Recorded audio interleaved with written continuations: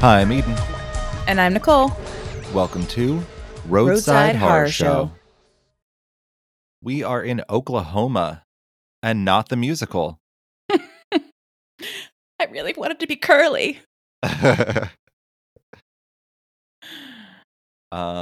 So Nicole, Yes, Eden. I actually have two fun things that I wanted to talk about before we officially start the episode. Okay, let's go for it. Okay, one of them is true crime related and one of them is just funny because my mom's weird. Okay, well, why don't you hit me with the true crime one first? Okay, so we were at Barnes and Noble the other day and I found this board game called what the heck is it called now? Chronicles of Crime. Okay. And you like try to solve a murder, and it's for like 1 to 4 players. And it does everything through this app. There's like little QR codes on all the cards. Oh, cool. Yeah, so I'm really interested in trying to play it. It was supposed to come on Monday, but it came today, and I haven't touched it yet, but I did look inside the box, and it looks really fun, and I'll definitely give a full review once I get to play it, so probably our next episode. Okay, so Chronicles of Crime game review coming at you on Oklahoma Part 2. Yeah. So the other thing that I wanted to talk about involving my mom, it's crazy. So I told you that Damon and I tie-dyed some shirts. Mm-hmm. Well, we tie-dyed them, then we did that outside, and then we stuck them in some bags and put them on the porch to, set. And they turned out pretty cool. But we go out the next day to get those bags and then throw them in rinse them out and throw them in the dryer. The bags are gone.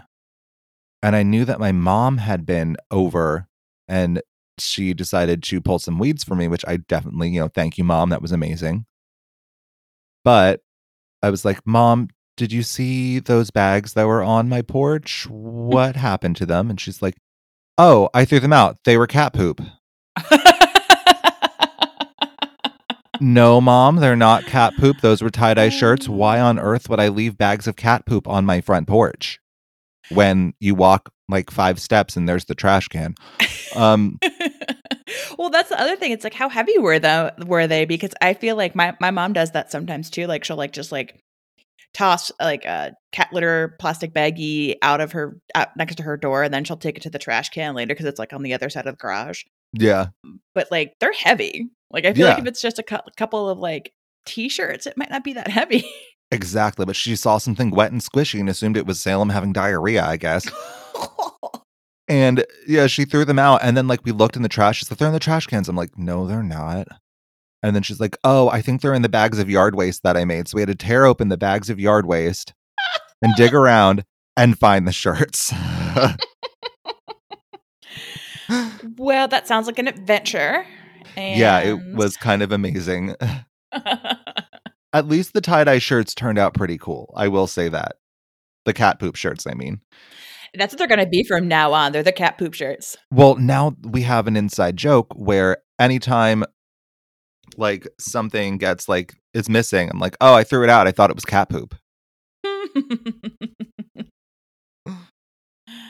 Oh, that's funny. Yeah. Now that we've had our laughs, we can get down to business. Okay. So you've got some fun facts for us? I do. I have some fun facts about the great state of Oklahoma. We're going to start off nice and easy with the name Oklahoma. It actually comes from the Choctaw Indian language, and it means land of the red people. Okla means people, and Huma means red in Choctaw. So I thought that was kind Huh. of cool. All right. Do you happen to know Oklahoma's state nickname, Eden? I do not remember. Neither did I, and it seems to be a little bit more of an obscure one. So I looked into it, and the state nickname is the Sooner State. The Sooner State. Yeah, okay. Yes, the That Sooner was State. one that I also never understood, just like the Show Me State. So, Yep, 100% agree. I was like, what is Sooner? Like, why do they have this name? So I looked into it, and apparently, Sooners was the name given to the early settlers who entered the unassigned lands. in what is now the state of Oklahoma before the official start of the land rush of 1889. So basically, Oklahoma got people to come there and settle because they did these huge land giveaways. Okay. And the people who got there sooner were called, very logically, Sooners. Huh. So after Oklahoma became a state in 1907, the University of Oklahoma's football team selected Sooners as its team nickname. Yeah, I knew it was a team. And since a lot of folks in the state viewed that as exemplifying like the state's energetic can-do spirit, they decided to adopt it as the state nickname as well. Okay. Makes sense. This is kind of interesting, and I did not know this, but it makes sense in retrospect when I think about people I know from Oklahoma. But Oklahoma serves as the headquarters for 39 Native American tribes and has the largest population of Native Americans than any other state in the country. That makes sense because I remember when looking around, because I'm part Lenape, Hmm. and they were originally in this very area that I live in now. But I looked for like reservations around here. There are none. They were all moved out to Oklahoma. Yep. Yep. Now, you may know that Oklahoma is where the wind comes sweeping down the plain, but Absolutely, where the waving wheat smells so sweet. exactly. So it shouldn't be too surprising that tornado warnings were first implemented in Oklahoma. Makes sense. Yeah, right? It's like very flat there. It's Tornado Alley, really the start of it. The first tornado warning happened on March 25th, 1948. Thanks in part to that warning, there were no injuries from the tornado that touched down that day at Tinker Air Force Base. Huh. See, when I think of Oklahoma, the thing that I always think of is the Dust Bowl of the Mm. 30s. Hmm. I had chat a little bit about that in my story. Oh, cool. Yeah, so if you didn't cover it in your notes, I got some more info for you because I do too. I think that's what most people think of is like the Dust Bowls and Grapes of Wrath. And yeah, when I think of Dust Bowls as well, then I think about one of my favorite canceled TV shows, Carnival. Oh yeah, that was a good one. It was so good, and I'm so pissed that it ended on a major cliffhanger.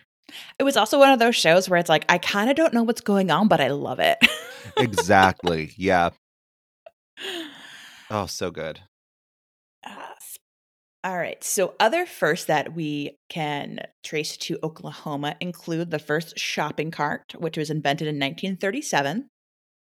Other firsts and inventions straight out of Oklahoma include the coin controlled parking meter, the yield sign, which was invented by an Oklahoma Highway Patrol officer in 1950, and the electric guitar.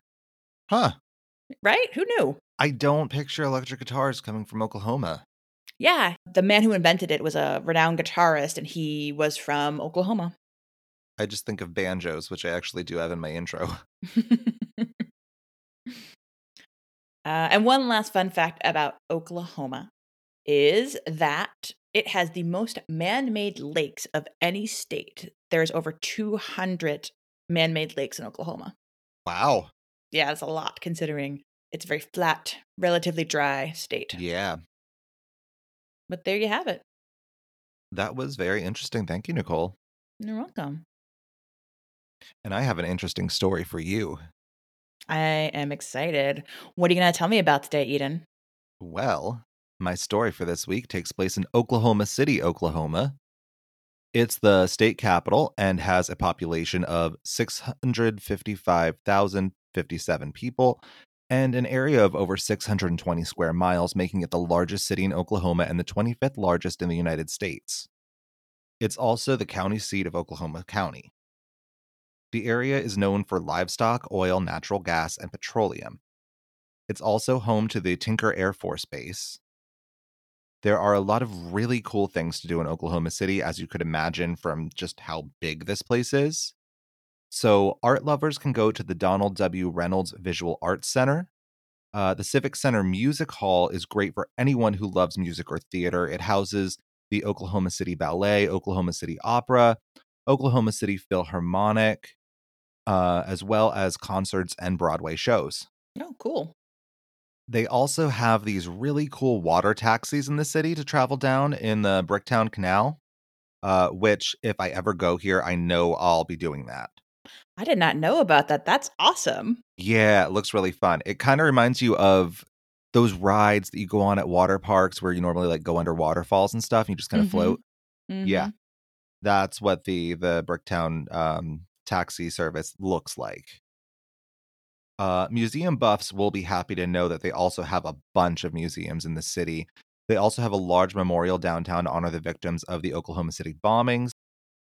Or if you're looking for something a little weirder, there's actually a museum specifically for banjos, which just makes me think of Deliverance. So there's that. That is, I think, where most people's brains go with that famous dueling banjo scene.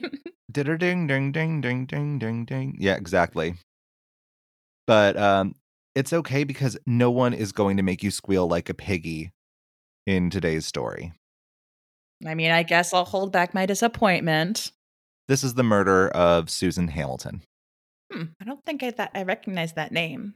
I hadn't heard about it either, but it was cool because like I had trouble finding some stuff, and then I was like, "Oh, Forensic Files, my old go-to. Great." So I wanted to start this story off with a little about the victim, Susan Hamilton, but there's a royal lady with the same name, so searching for information this week was a bit of a challenge, and I wasn't really able to find much about her. So I'm going to skip right ahead to the meat and potatoes. I will, however, start by saying that although this does take place on Valentine's Day, it's not really a love story because we're never really that lucky on this show. So, Susan Hamilton was the wife of John Hamilton. He was a local OBGYN, or in other words, a doctor that specializes in your hoo hoo. You mean my haha? That too. Oh, speaking of weird names for your vagina, my favorite is from South Park. It was Eric trying to figure out who his dad was and where he came from, and his mother said, "Well, Eric, when a man and a woman love each other very much and they want to share that love for each other, he sticks his hoo-hoo dilly in her cha-cha." Cha-cha. That definitely changes the meaning of the song Cha Cha Slide for me a little bit. Oh, God. Well, I mean, you use a lot of lube for that one. So Susan Hamilton, she helped him at his practice by running the clinic, and friends and family described her as the love of John's life. One of my sources actually was quoted as saying, "I think John was astounded that he had her, that he had such a wonderful, perfect, almost perfect wife, in his opinion." Oh god, this is really gonna break my heart, isn't it? It might. Ugh. So, John was known to give his wife gifts like the Porsche that she drove, which was a wedding gift, and the couple would go on these lavish vacations all over. They also owned a big, beautiful house in Oklahoma City in the area known as Quail Creek, which, from what I found, seems to be more like a ritzy area. Mhm. They had been married for like 14 or 15 years, depending on the source, at the time of her death. They had also both been married before this, and there's definitely no shame in that. I'm divorced myself, so let me set the scene for you a little. It was Valentine's Day, like I had said, in 2001. Susan had been home all day. Around lunchtime that day, John Hamilton had been in surgery at the clinic, but when he took his lunch break, he decided to bring Susan some flowers for Valentine's Day. Sweet and typical of somebody who is very grateful for their partner. Exactly. So he goes in the house, and when he parks out front, he notices the door of the house is wide open. Obviously, like any of us would do, he got a little nervous and he goes inside, probably calling for her, but there is no answer. He makes his way up the stairs to find Susan unconscious on the bathroom floor. She Mm. was bleeding and he went to check on her. He called 911, telling them that he thinks his wife might be dead and he needs help. He tried performing CPR, but it didn't work, which, spoiler alert for anyone who doesn't know, CPR isn't really meant to save anyone's life. It's more to keep someone alive until actual help arrives. And 9 times out of 10, it just doesn't really work. I'm not saying that it's useless, but it isn't really as magical as people assume. Gotcha. And I am so thankful that I've never had to do it on a real person, but I have had training several times for jobs. So, when the police arrived and looked over the scene, lead investigator Randy Scott says that he immediately assumed that this was a robbery gone wrong, which is totally a normal conclusion to jump to since the back door was reportedly open when John arrived home. The other working theory at the time was far-right extremists. Since Oh. John was an OBGYN and Susan ran the clinic where he worked, there was the pro-lifers who had made threats to him and his family before, which, again, I will say, spoiler alert, isn't very pro-life when you think about it. Yeah, agreed. I was like, wait, what? Oh, that makes sense. Pro-life people. Yeah, because he did abortions at the clinic. Or as I like to call them, anti-choice. Yes, exactly. It's like you don't have a choice then because you're forcing your beliefs on me, but okay.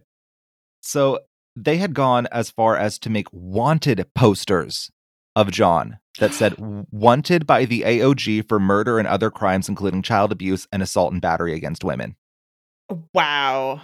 Those Yeah. kind of anti-choice activists. Okay, gotcha. Yeah, they're nuts. So now in a conservative area in a conservative state, this is obviously a big deal, especially seeing as John and Susan were pretty much like, yeah, we do abortions and we're not going to apologize for it. I'm not a fan of abortions myself, but I'm totally pro-choice. The government and any other person for that matter should have no right to tell you what you can and cannot do with your own fucking body. I'm not a woman and I have no idea what I'd do if I accidentally got pregnant. And unless you've been in that situation, you don't really have the right to make that decision for someone else. And I will get off my soapbox now and continue my story.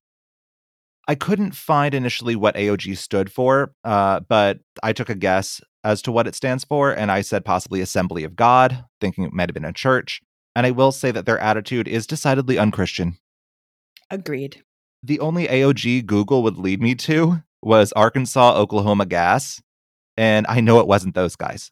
They're good people, and I know this because Google said it was a great place to work.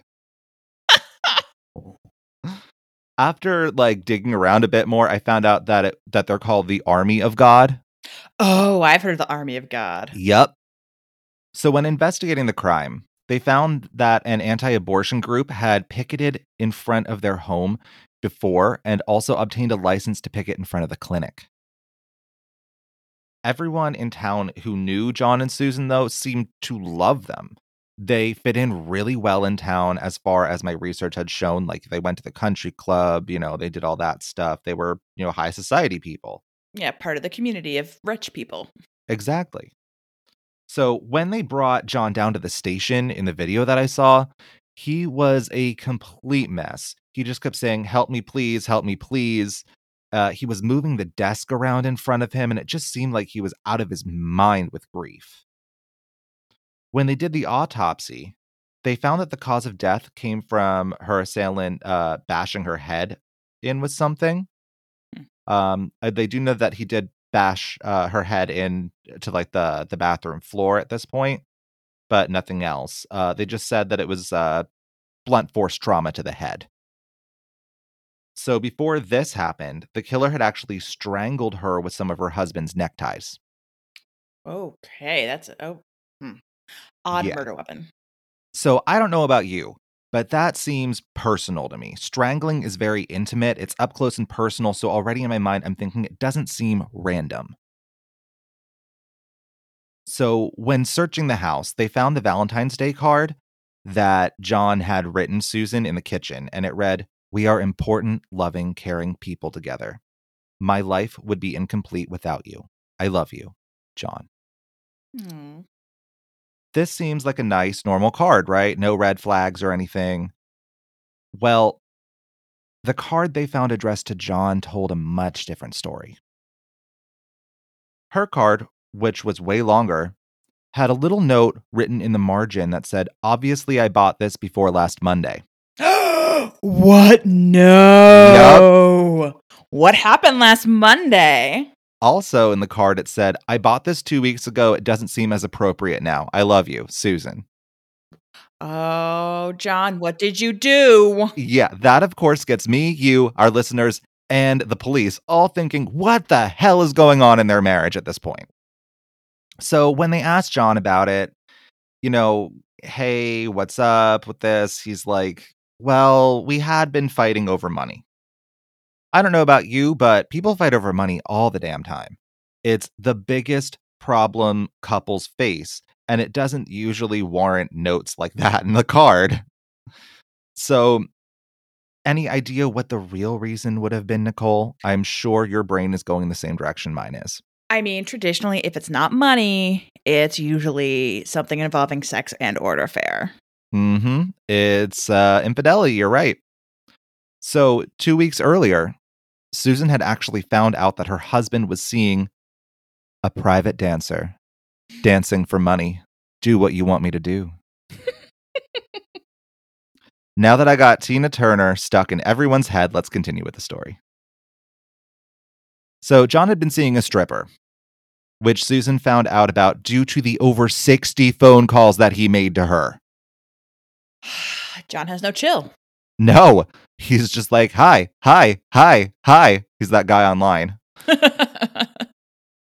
So what made things worse is the fact that she was also one of his patients. Okay, now mixing business with pleasure is one thing, but when you're a gynecologist. it's just mm-mm. Exactly. That was my thought too. I'm like, oh, okay.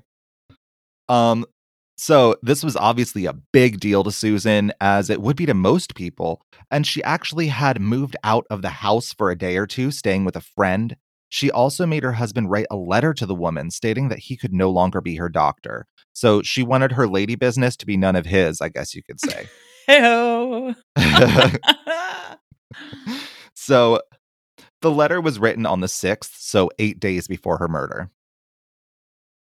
Friends that police spoke with also said that Susan was considering a divorce, which is completely understandable where cheating is concerned, because that's like the one big thing that I just do not play around with. With all this seeming a bit suspicious, the local news actually did some of the police work for the police, and they obtained a copy of John's 911 call and decided to send it to someone specializing in voice stress analysis, which looks at the micro tremors in a person's voice to see how stressed someone is. So this, to me, while brilliant, seems to fall along the same lines as a lie detector test. So I don't know how much stock I'd really put into it. It's, again, just like a polygraph, not admissible in court either. Okay. So it might be slightly more reliable, but I don't know. Anyway, it showed that basically he wasn't as stressed as he had sounded, saying that there was no excess blood flow like there would be in someone who is panicked, meaning that his call was rehearsed. Interesting. They also went over his oddball behavior at the police station, which I didn't want to say it before because I didn't want to spoil anything, but it didn't sit right with me. The way that he was pushing the desk around and moving erratically just seemed a little hammy and over the top to me. Mm-hmm. Also, I didn't like the fact that he kept saying, help me, because I don't know if you've heard this before, but they say that, and I'm not saying this is 100% the case, but they say that if a person is guilty, they'll be like, help me. I don't know what I'm going to do. I can't believe this. All I statements. Whereas an innocent person would make it more about the victim. So, unfortunately, he did have an alibi for the time of the murder. So, like I had mentioned earlier, he was in surgery while this went on, and there were witnesses to this. But, however, things aren't always as they seem.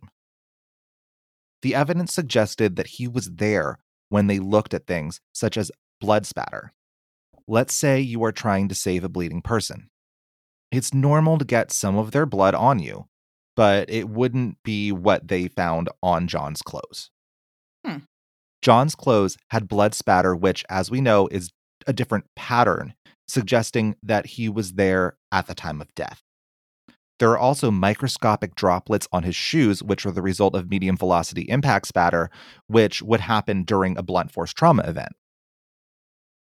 There was also blood spatter inside his sleeve. Oh. Which would be pretty much impossible unless he was the murderer.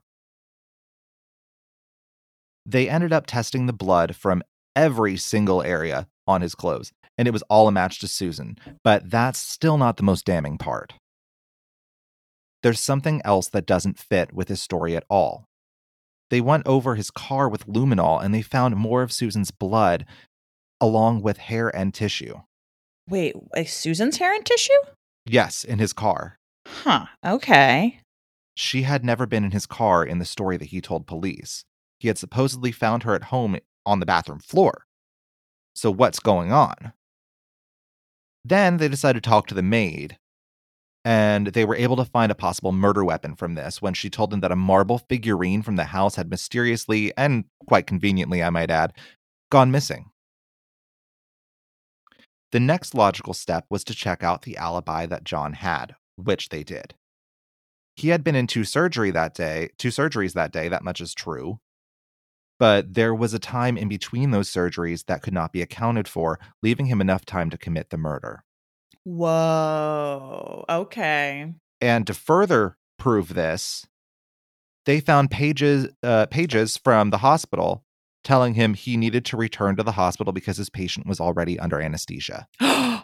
Oh, that's like almost like a smoking gun to his alibi, where it's like, why Hell are they yeah. paging you if you were in surgery at the whole time? Exactly.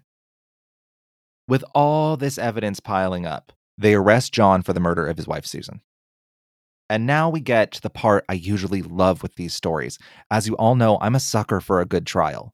How to Get Away with Murder ruined me, as well as our DTL is DTF episode. So, it's not quite as scandalous as DTL is DTF, but it's still pretty damn great.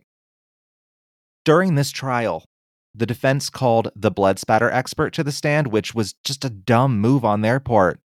And I don't know why they wanted him as their witness, but he was like, yup, there's no way he'd have this blood spatter like this all over his clothes if he hadn't been the killer. # sorry, not sorry. It was also formulated that the reason for the tissue, blood, and hair in his car came from the transportation of the murder weapon, which he had rolled up in his blood-stained pants to dump. Oh, so maybe not her body, but like the murder weapon. Interesting. Yeah. So John, not knowing when to quit, was like, yeah, okay, so the blood got in my car after I stopped doing CPR so I could move my car for the emergency vehicles. Dumbass. Mm-hmm. Like, really? No one's buying that. What about the tissues, John? Yeah. So, obviously, since one of the biggest parts of criminal defense is to create a reasonable scapegoat to pin it on, they chose the anti-abortion groups. I agree that they sounded a little plausible at first, but not with all the evidence pointing right to John and not with how intimate the act of strangulation and bludgeoning are. Remember the thing that he said about a fight involving money? Yes, I do. Well, that may have also been true because John had been lying to her about money for a while. He had been giving a good amount of money to a child from his previous marriage, and he never told Susan about it. And she had actually told him that if he ever lied to her like that again, that she would leave him. Do you know if like that was like part of a normal arrangement? Like she knew he was going to support his kid from his previous marriage, or is it like he was giving them extra money? That I don't know. It seems like he was giving them like a lot of money. Or like maybe like I'm assuming Susan knew about the child from his previous marriage. Oh, 'Cause, yeah. I mean, that would be a hard thing to explain. Yeah, that's a hard thing to keep secret through 15 years of marriage. So I'm pretty sure that, they knew. Okay. But I think it was just that he was giving this child a lot of money. Another damning bit of testimony came from Susan's daughter when she said that her mother had told her the night before that she felt scared and alone. So he was found guilty of the murder of his wife, Susan Hamilton, and he was sentenced to life without parole. It was kind of weird, though, because on the Forensic Files episode that I watched for this one, which thanks YouTube for having pretty much every episode of that show in existence, they had this juror interviewed, and the guy was like, we all felt sorry for him because of his situation, but the evidence was so overwhelming.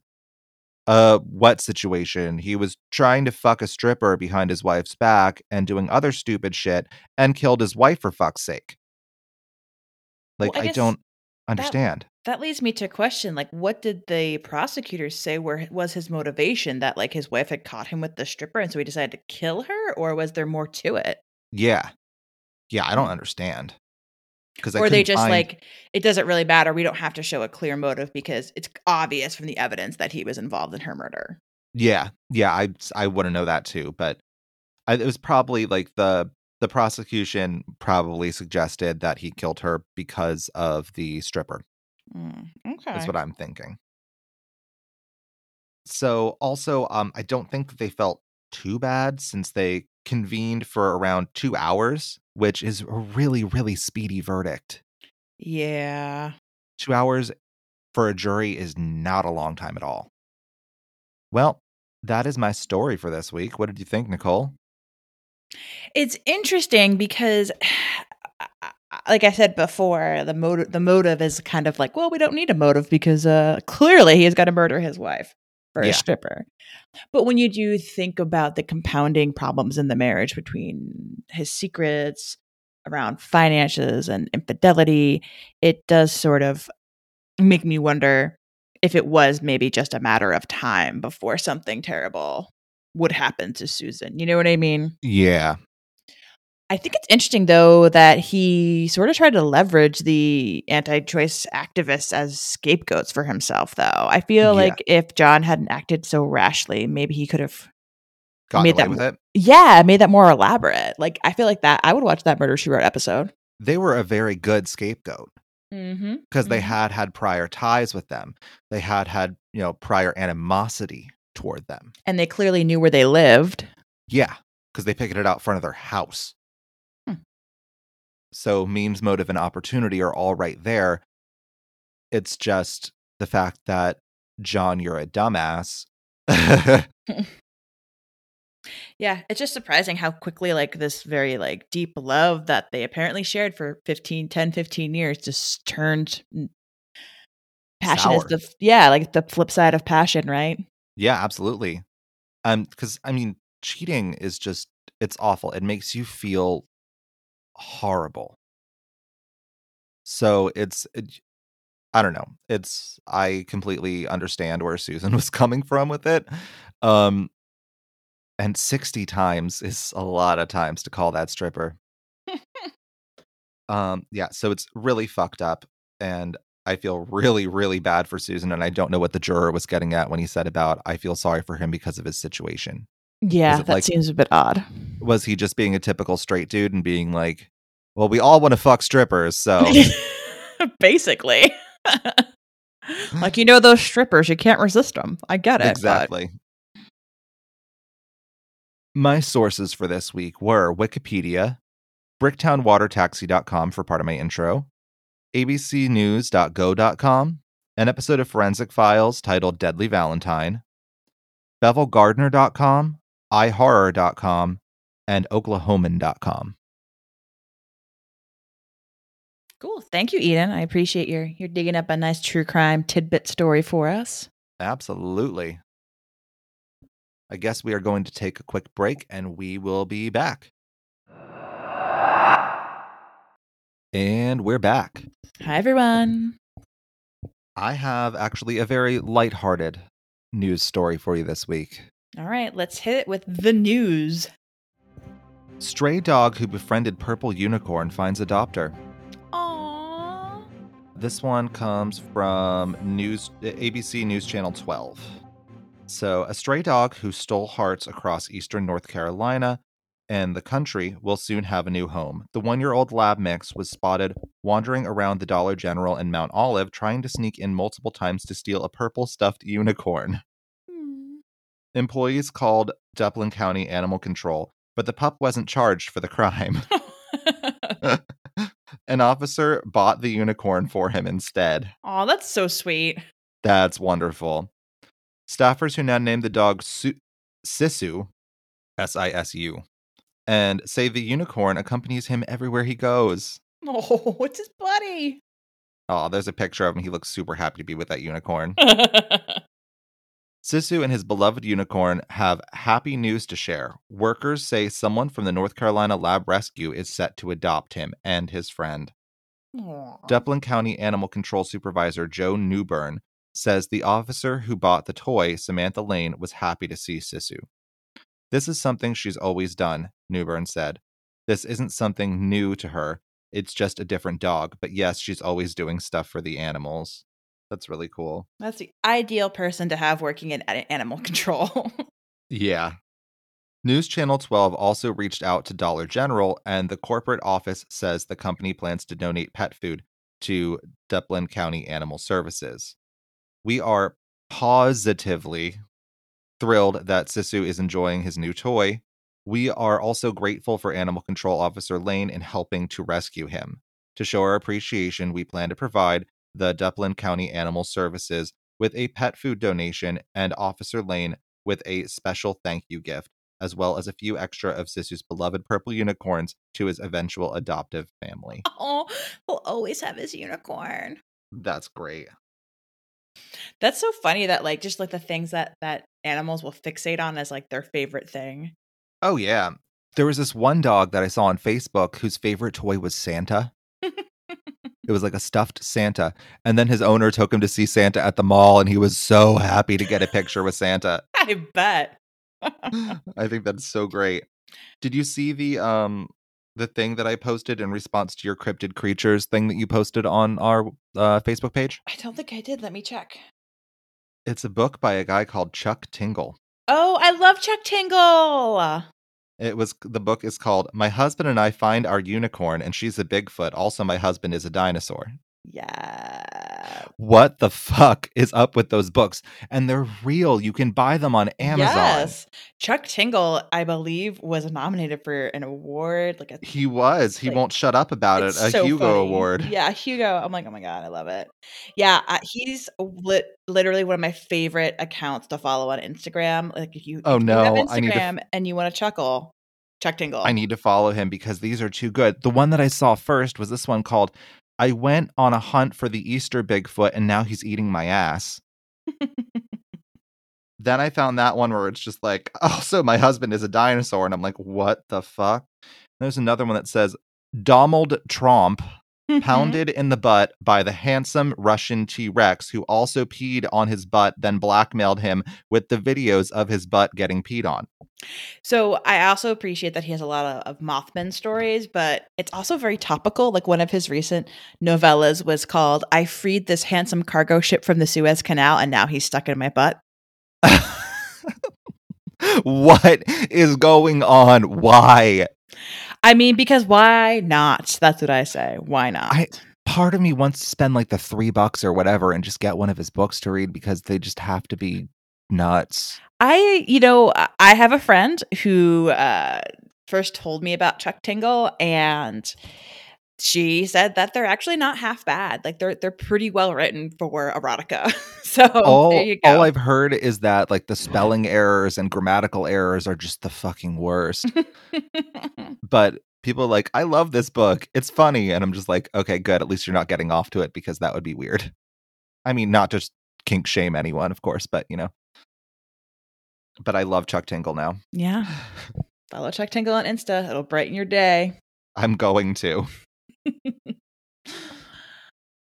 Alrighty, Nicole. You have a fun story for us. Yeah, I also hope my story will brighten your day, Eden. I think it will, just given the fact that today we're heading to Beaver, Oklahoma. Beaver. Oh, God. Okay. Mm-hmm. Mm-hmm. I mean, if you want to get all those jokes out of the way now, it's fine because I'll be saying beaver quite a bit. Okay, I'll just probably giggle a lot because I'm two. I know, ditto. I was giggling when I was writing it because I am also two. Beaver, Oklahoma is the seat of Beaver County. And Beaver County is the easternmost of the 3 counties that make up the Oklahoma Panhandle. Oh. Now, the Panhandle is that little part of Oklahoma that's not the big square. So it kind of juts up from Oklahoma above Texas. Mm-hmm. And the Panhandle is a little bit different from the other areas of Oklahoma because it's part of the American High Plains. So think Kansas type area. Okay. It's a very flat. Yeah, very flat. It's actually cold and semi-arid because of the high elevation in the Oklahoma Panhandle, and it has very low moisture. So it's almost like it has deserted areas. Gotcha. Okay. Overall, the area is so dry, it only receives about 10 to 20 inches of rain per year. Wow. Yeah. Now, the town of Beaver is located along a river. Can you guess what the name of that river is? The Beaver River? You're right. Sweet. The Beaver River, which is also known as the North Canadian River, is where the town sits. It was founded in 18 1979 under the name Beaver City. It's my second favorite city after Fist City. Fist City. Oh my God. Now, Beaver City was originally a trading post and a stop along a major trail that used to bring buffalo, cattle, and freight between Dodge City, Kansas, and the rest of Texas. By 1883, the trading post grew into a town that had its own post offices and several businesses like a hotel, saloon, general store, restaurants, what you'd expect in sort of a trail town.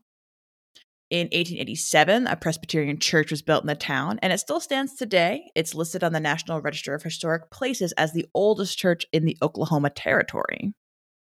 Huh. Now, by 1900, the town of Beaver was mainly supported by this cattle ranching economy that grew up in the Oklahoma Panhandle. And it's always been a pretty sparsely populated town, but by 1900, its population had reached a whopping 112 people. Oh, wow. That's a lot. Yep. Very, very a lot. Very, very much people. Very, very a lot. I like that. Then there was an expansion in the Homestead Acts that I mentioned in the intro to this episode that brought a lot more farmers to the region. So by 1903, the population of Beaver had almost tripled to 326 residents.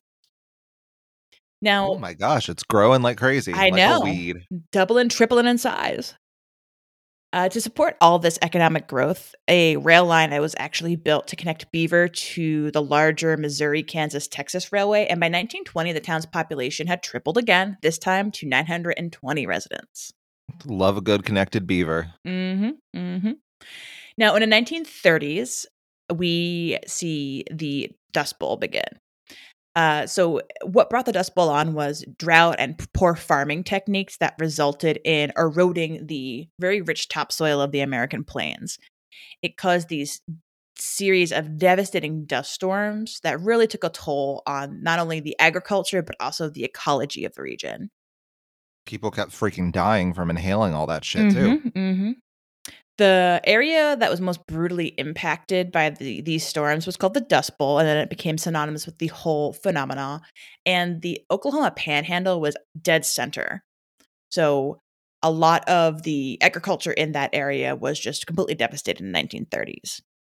Now, compounded by the financial pressures of the Great Depression, most of the towns in the Oklahoma Panhandle saw a rapid decline in population.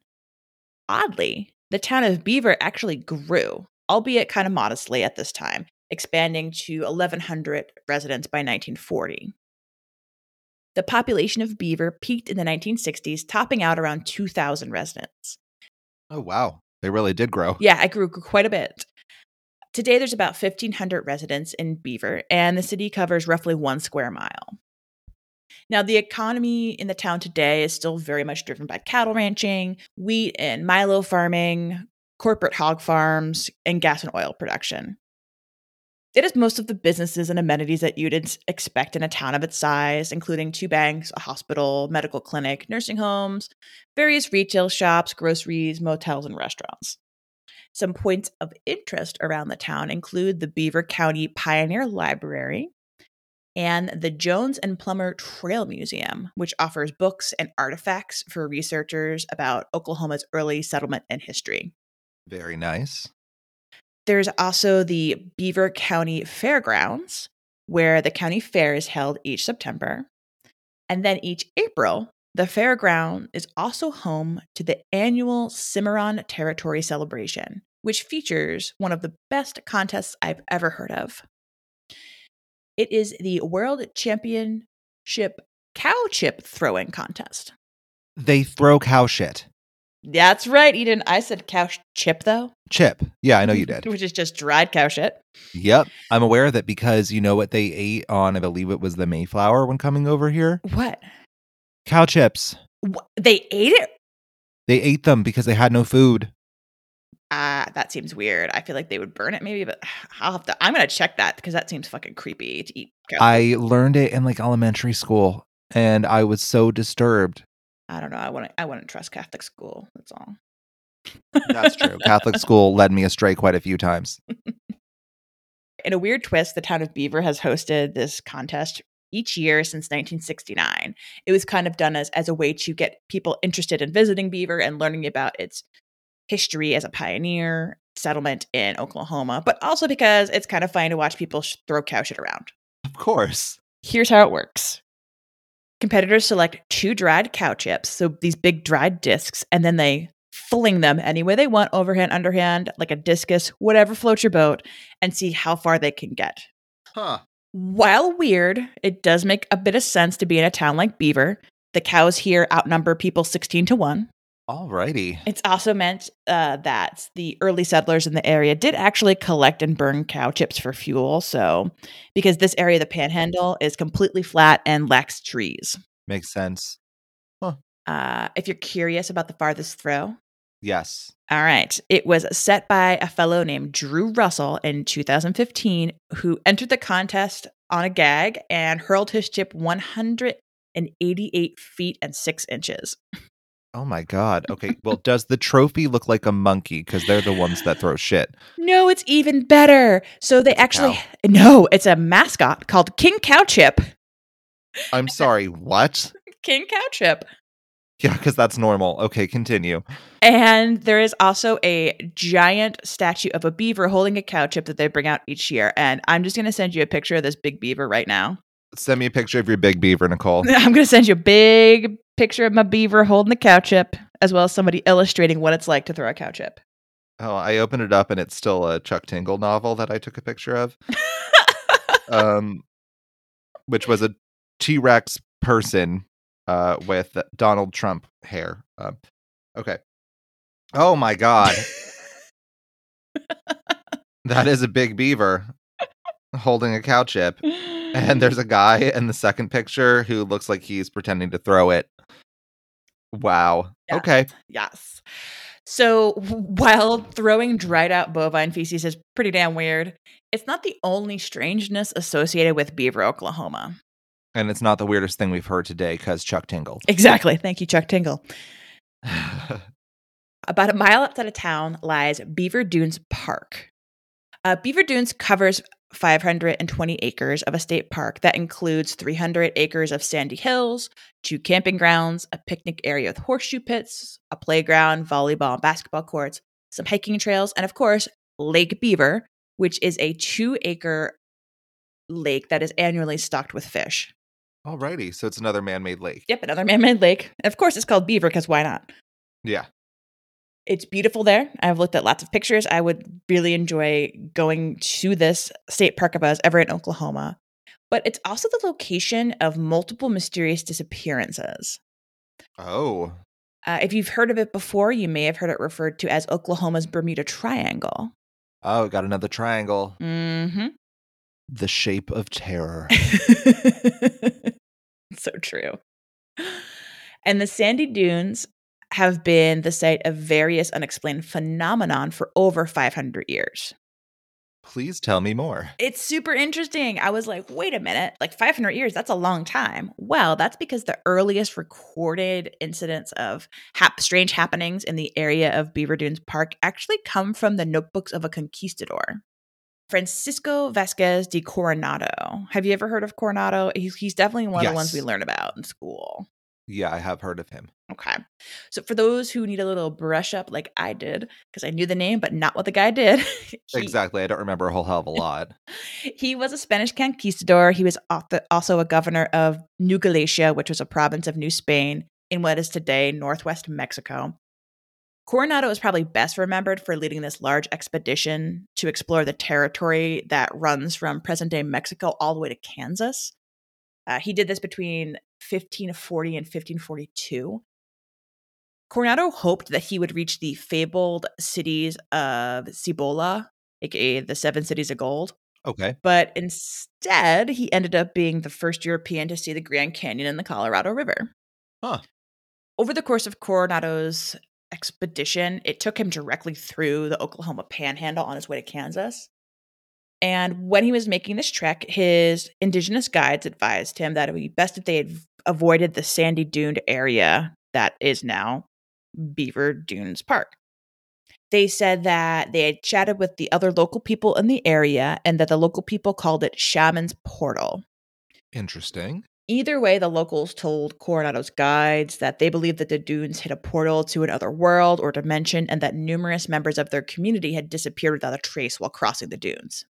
Pack your bags. We're going now. Get in, loser. We're going portaling. So Coronado, of course, being a conquistador, ignores the advice. And he leads his expedition straight through the dunes. According to his journal from the expedition, as his party crossed over the dunes, there was a sudden flash of green lightning, and 3 of his companions disappeared before his very eyes. What? Yep, it's actually in his historical record. Wow. Yeah, he said it was a sudden flash, and that the disappearance was, quote, the work of the devil. As one would think at that time. Now, while this is the first recorded disappearance that we have in Beaver Dunes Park, it's far from the last. This strange green lightning has been seen repeatedly over the next 4 centuries, and the disappearances include a pioneer woman in 1897 and a park visitor as recently as 1987. Wow. I know, right? I'm like, how have I never heard about this? Yeah. So, of course, I dug in a little bit more. I started looking into maybe this natural phenomenon of green lightning is like something else out there in the world. I didn't really come across anything that sounded similar to the sudden appearance of green light or green lightning flashes like people claim to have seen in Beaver Dunes Park. Yeah. There are several natural phenomenons that exhibit green lights, but they really don't fit what people say they see. So there's things out there like will-o-wisps. There's flashes of green light that people see during certain Hawaiian sunsets. There's ball lightning, which has green hues. A lot of ball lightning will happen over New Mexico. Beavers and balls. Beavers and balls. And they're all like these atmospheric ghost lights. But that's not really what people say happens in Beaver. What they think it could be, according to... Tell me what's happening to your beaver, Nicole. According to some folks local to my beaver, no. According to some of the locals near Beaver, the source of the green light is pretty obvious to them. It's a buried alien spacecraft. Well, obviously. Obviously. Now, I thought this was like, okay, well, that's a jump, but tell me more. I'll go on this adventure in the dunes with you. Hell yeah. Now, the speculation comes from the fact that locals have been seeing military-looking people conducting digs in the dunes for the past 30 or 40 years. People have stories about seeing these folks who flash official-looking government IDs and then tell them that they're securing areas of Beaver Dune Park and they need to leave. Weird. Yep. And there's even some posted signs that will stop visitors from venturing to certain areas. So I'm like, okay, well, what else do we know about this? And I came across these stories from academics and researchers who study the dunes, as well as the indigenous cultures of the Oklahoma Panhandle. You see, around this area of the Panhandle, there's lots of ruins from early indigenous societies. And I came across one story from a man named Dr. Mark Thatcher. Now, he said that in the early 1990s, he began conducting a 3-year study of the dunes after an archaeologist he knew from Oklahoma State University sent him a letter about the strange findings and happenings in Beaver Dune Park. One day, while he was at a site, it was shut down by men with military credentials, and they escorted him out of the area. Weird again. Okay, so there is definitely something weird going on here. There is something weird there, for sure. There was another university geological team who was studying the area in the mid-90s, and they took several geological samples and found strange anomalies that included iodized soil and electromagnetic interference. Huh. And these findings, as well as the kind of spooky Men in Black-like military presence in parts of the park, have led some people to speculate that maybe there's an ancient alien spacecraft buried beneath the dunes, and that's what's causing some of these disappearances. That's so strange. Mm-hmm. Oh, and that's not it. That's not all, I should say. People also think there's other things buried in Beaver Dunes Park. Several sources said that parts of the park are known as Native American burial grounds. Oh, fun. Right? One of our classic what could possibly go wrong ingredient here at Roadside Horror Show. Exactly. And Oklahoma would be the place for it. Exactly. I'm a little unsure personally about this last claim. I'm kind of like, yeah, well, I mean, probably there's some Native Americans buried somewhere around there, considering there's Native American ruins in the area around like the town of Beaver, and most of the Panhandle was inhabited by indigenous people before Europeans got there. But Eden, that is what I discovered in the sandy Panhandle around my Beaver. I mean, around Beaver. If you have a sandy panhandle around your beaver, you're probably, not getting a lot. That is nuts. I mean, I feel like because of the weird Men in Black like activity that there has to be something or someone actually taking these claims seriously from the government. Because I don't know. It's very strange, and it's something that I would definitely like to explore more because I don't know how to explain it. I can't really explain it logically and rationally. I know, and it's interesting when you dig in more to like natural phenomenon, especially like atmospheric lights, and there's lots of atmospheric lights everywhere and around the world, but nothing that's Yeah. so close to the ground, nothing that's in such a dry climate. Yeah. And not a whole lot of green. Yeah, and I think it's just odd too that it's so close to this little town in the Panhandle that has survived and grown through all of the ecological changes of that area over the past century, and it's like, well, maybe there's a reason why. Yeah. That is so strange. Mm. I'm definitely going to have to research this further because I don't know what to think. Well, good luck on that research. I can share some of my sources with you to get you off to the right start. That'd be great. I found a lot of info on Wikipedia, on okhistory.org, modernfarmer.com, of course, only in your state. And then 2 other great websites, ancestralfindings.com and jeanmariebauhaus.com. All righty. Thank you for that, Nicole. Mm-hmm. You're welcome. Well, that is the end of our episode.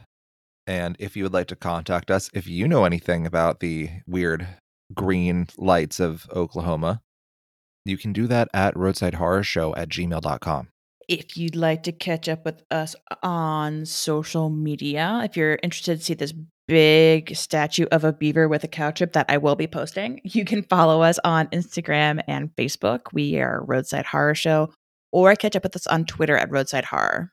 You can also visit our website, which is roadsidehorrorshow.podbean.com. We'd like to thank E. Massey for our intro and outro music, and Yax Rocks Designs for our wonderful logo. Until next time, gang. Creep Creep on, on, creeping creeping on. on.